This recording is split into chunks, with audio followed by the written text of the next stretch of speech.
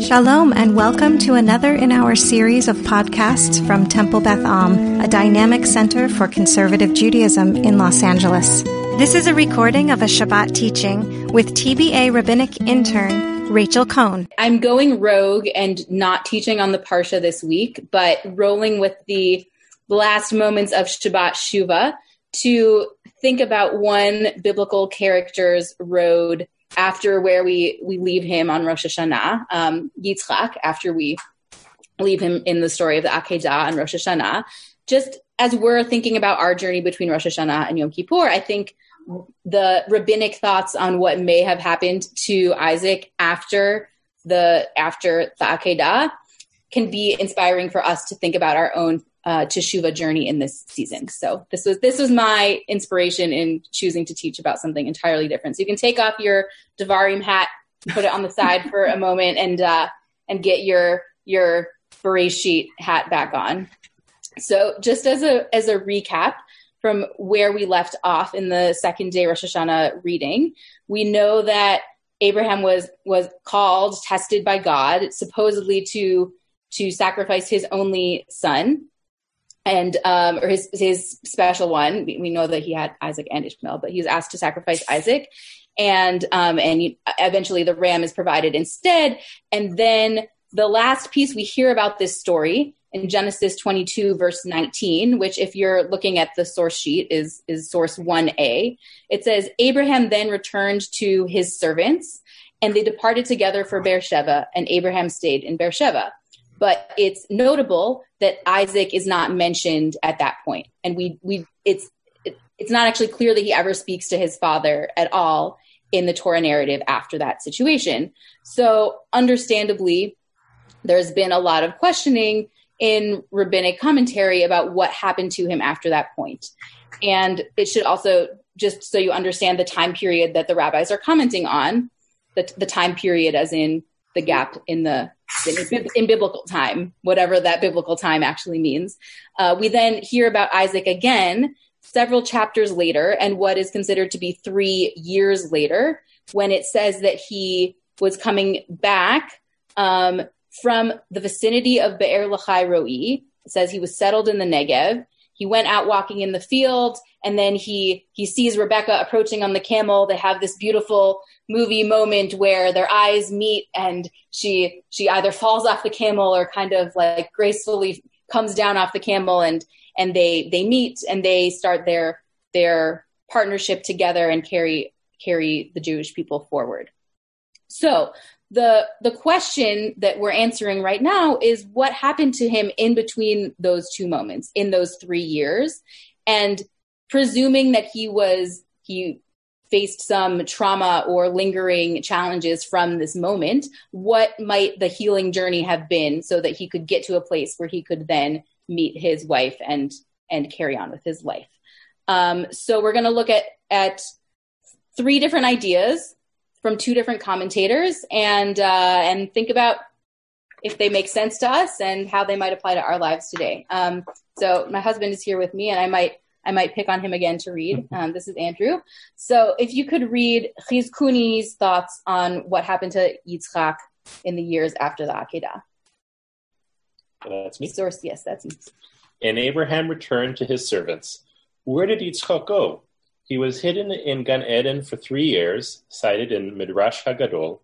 A different interpretation, he went to study Torah during those 3 years in the Academy of Aver, in Bereshit Rabbah 56:11.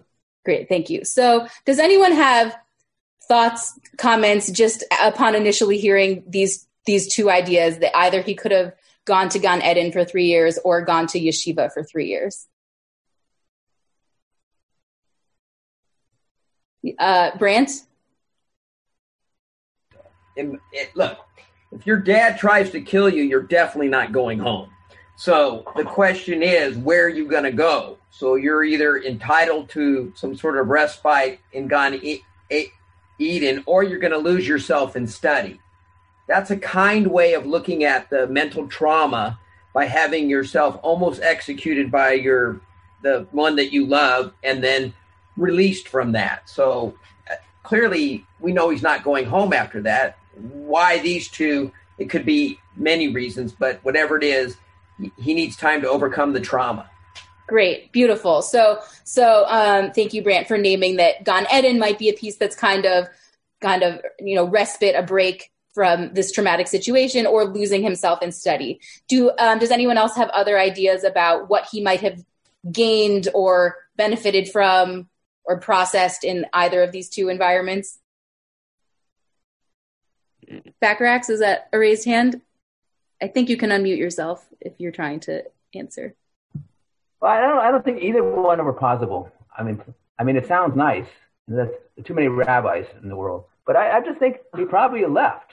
He left home, and I think he probably wandered the fields with his sheep and everything else, and just had time by himself, because that's, again, the trauma was significant. But I just don't think he was. It sounds nice he's at a yeshiva, and it's nice he went up to Gan Eden, which is not someplace anybody can go to. But I just think he needed time by himself and to process what was happening. Right. The rabbis have a tendency to kind of imagine their own life placed onto biblical characters. So yes, Rabbi Schatz. I think you have to unmute. I just needed Kenji to unmute me. I've always, and I'm sorry that I don't have the source sheet in front of me. Just one of those weeks where printing was a lot for Yom Kippur. One of the things I've always thought about with this commentary was that maybe it's not similar to what Gary just mentioned. Maybe it's not the actual place, but maybe it's the frame of mind. So yes, maybe he didn't go to Gan Eden, or maybe he didn't study in a yeshiva all day, but maybe what he busied himself with to get that respite that Brant was talking about was to actually put himself in like a mindful, meditative maybe state, or to busy his mind and his thoughts with Torah. And the only reason I mentioned that I don't have the source sheet in front of me is I'm sorry if I just gave something away that you're going in the direction of, but that has always been a way that I felt like he can still be in the picture. And I agree with Gary that neither are, I don't believe that he went to Gan Eden, but that you can always take yourself to a certain mindset or a certain place by putting yourself there in your mind or in your own frame of work or busyness. Right. Great. That we can think about them as two different internal states. That he had to find a place of safety to just physically feel enough comfort that he could move forward in his life. And, if you only dwell in a place of safety, it's hard to move forward. So that eventually he needed to busy himself with something, thinking, learning, pushing himself so that he could, start moving out of it. I studied this with a bat mitzvah student once. And when, at first she was like, it doesn't make sense for him to study a yeshiva because he's in the Torah. How could he have studied the Torah? And then she kind of thought, well, maybe he studied the Torah up until his own story and looked at his dad's life and tried to gain more understanding about his dad and why he might have done what he did. So I thought that was a fascinating and very generous read towards Avraham, thinking that the yeshiva idea might be him trying to find some kind of healing with his dad or healing with God even. Mm-hmm. Great. So there's one more kind of mentality mode, possible healing that we're going to peek at next. And this is what Ramban's thinking. It starts from a grammatical comment about in verse 22:19 up at the top of the source sheet. What's listed as 1b on the source sheet when he reappears to marry Rebecca. So it says, V'yitzchak ba mibo be'er l'chai ro'i, v'hu yoshev be'eretz hanegev. So Yitzchak ba mibo, it's kind of a repetitive, like he came from coming. And Ramban picks up on this, trying to say, first of all, he doesn't think that he was living in Be'er L'chai Ro'i. They're saying, oh, he came from coming back from Be'er L'chai Ro'i, as in, if you went on vacation to some place we probably wouldn't go right now, but I came from coming to Florida to go, I arrived at your party after having come from Florida. I didn't live there, but that's like where I had stopped before I made my way to you. And so he ends up reading that verb form as saying it was a repeated action. and I don't know if, our current understanding of grammar, we would agree with this, but just to kind of roll with his rabbinic framework, that he thinks Be'er Lachai Roi was a place Yitzchak had repeatedly gone to and was essentially the last stop that he made before coming back to marry Rivka.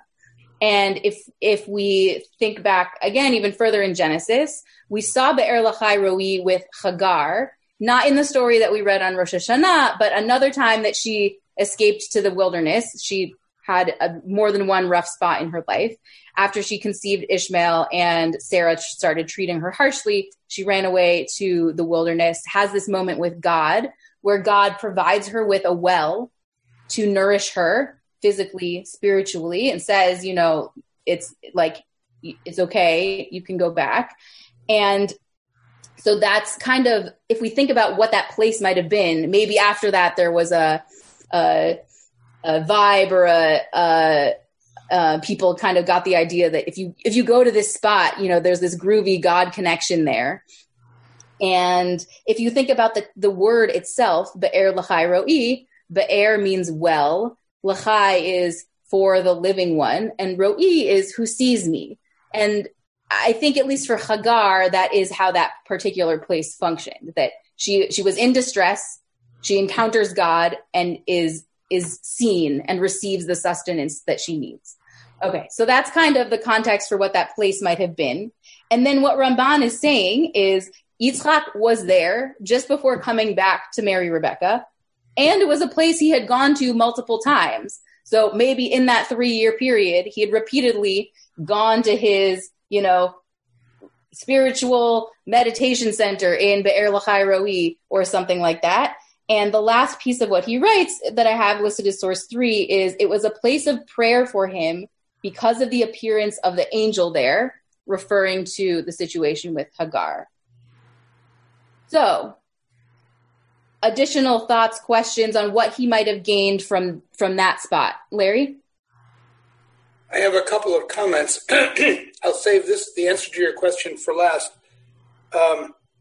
First of all, just a comment about going to Gan Eden way back there. Yeah. So Gan Eden was basically the origin, and that's where his father and his grandfather, who's already dead, and his great-grandfather came from. So maybe he went back to his father's home. I've never seen that explained, but it seems logical to me. Alter translates the phrase "ba mibo" as he had come from the approach to Be'er Lachai Roi. So it's a geographical. He's coming from the road, from that direction, not from there, but from the road to the approach to. However, I think I can't claim this is original because I think I've heard this before. He was actually visiting Hagar. And basically, Hagar adopted him, is one midrash. Hagar readopted him after the death of Sarah. And he had already reconciled with Hagar and Ishmael. And he had gone to their household, is where he had gone. Not as a rejection of Abraham, maybe, but more because he no longer had a mother, because Sarah is already dead. So she becomes his mother. So it's not simply that he goes there as a spiritual home. He goes there as an actual familial home, is one possible interpretation.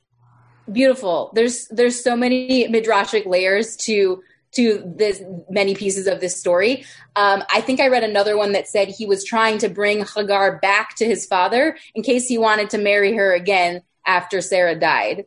So right, there's a lot of different ways of rabbis imagining that he's reconnecting with his roots and different pieces of this strained family line.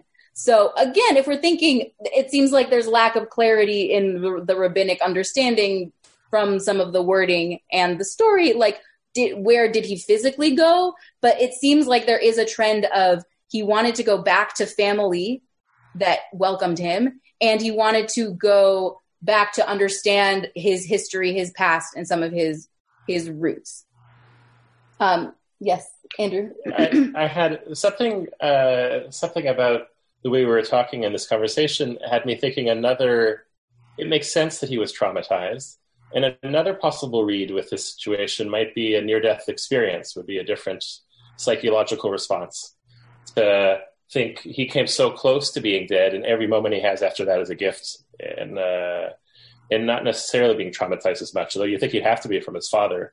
But the idea of somebody who goes continually back to a place of prayer and stuff, that could be... Well, anyway, I just thought that was like another way to read it, possibly. As him recovering from a near-death experience, not just the trauma of... Yeah, like if you get in a car accident, you could be traumatized for ages. And some people, they think, wow, I almost died there and I'm alive. And it gives them a whole new approach to life from what I've heard. Not that I've been through that before. Mm-hmm. Yeah. So you're hearing the Ramban's opinion that he repeatedly went to pray at this well as kind of a... Yeah, it's sort of a life-affirming thing, going back to this place. And also going back to understand his fathers and things could be a life-affirming thing too, or... It doesn't seem weak or broken, or if he was broken, I'd expect him to be frozen and to do nothing as a common trauma response. But he doesn't do that. Nice. And to just kind of roll with that. I mean, Gan Eden is the only of the options where I can really think he was sedentary. If you think about yeshiva, he probably would have been in community, or at least had one chavruta, theoretical chavruta. And at a well, I mean, a well is a gathering place. It's where a lot of people in the Bible meet their spouses. In this case, he didn't literally meet Rebecca there, like the Abraham's servant picked her up at a well. But I think there is a motif of a well being a place of connecting with the community. Bacharach?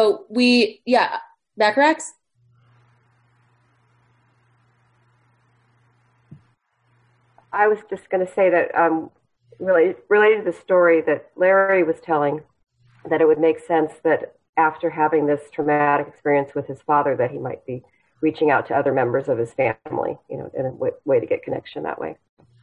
Right. Great.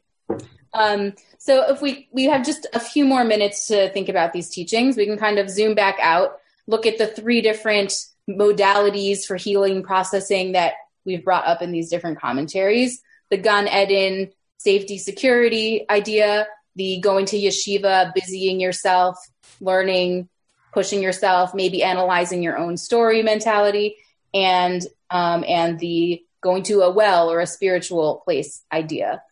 So I bring these 3 moments for you, not because there's necessarily agreement or clarity about the path that Isaac took to be able to re-enter society and rejoin the story as we see it, but because I think these are 3 important ways to think about our own pathways in Teshuvah and entering this and beginning this new Jewish year. That there are times when we will need to find rest and safety. There are times when we will need to find a new skill, a new hobby, to grow, to find also a different kind of escape in learning and study.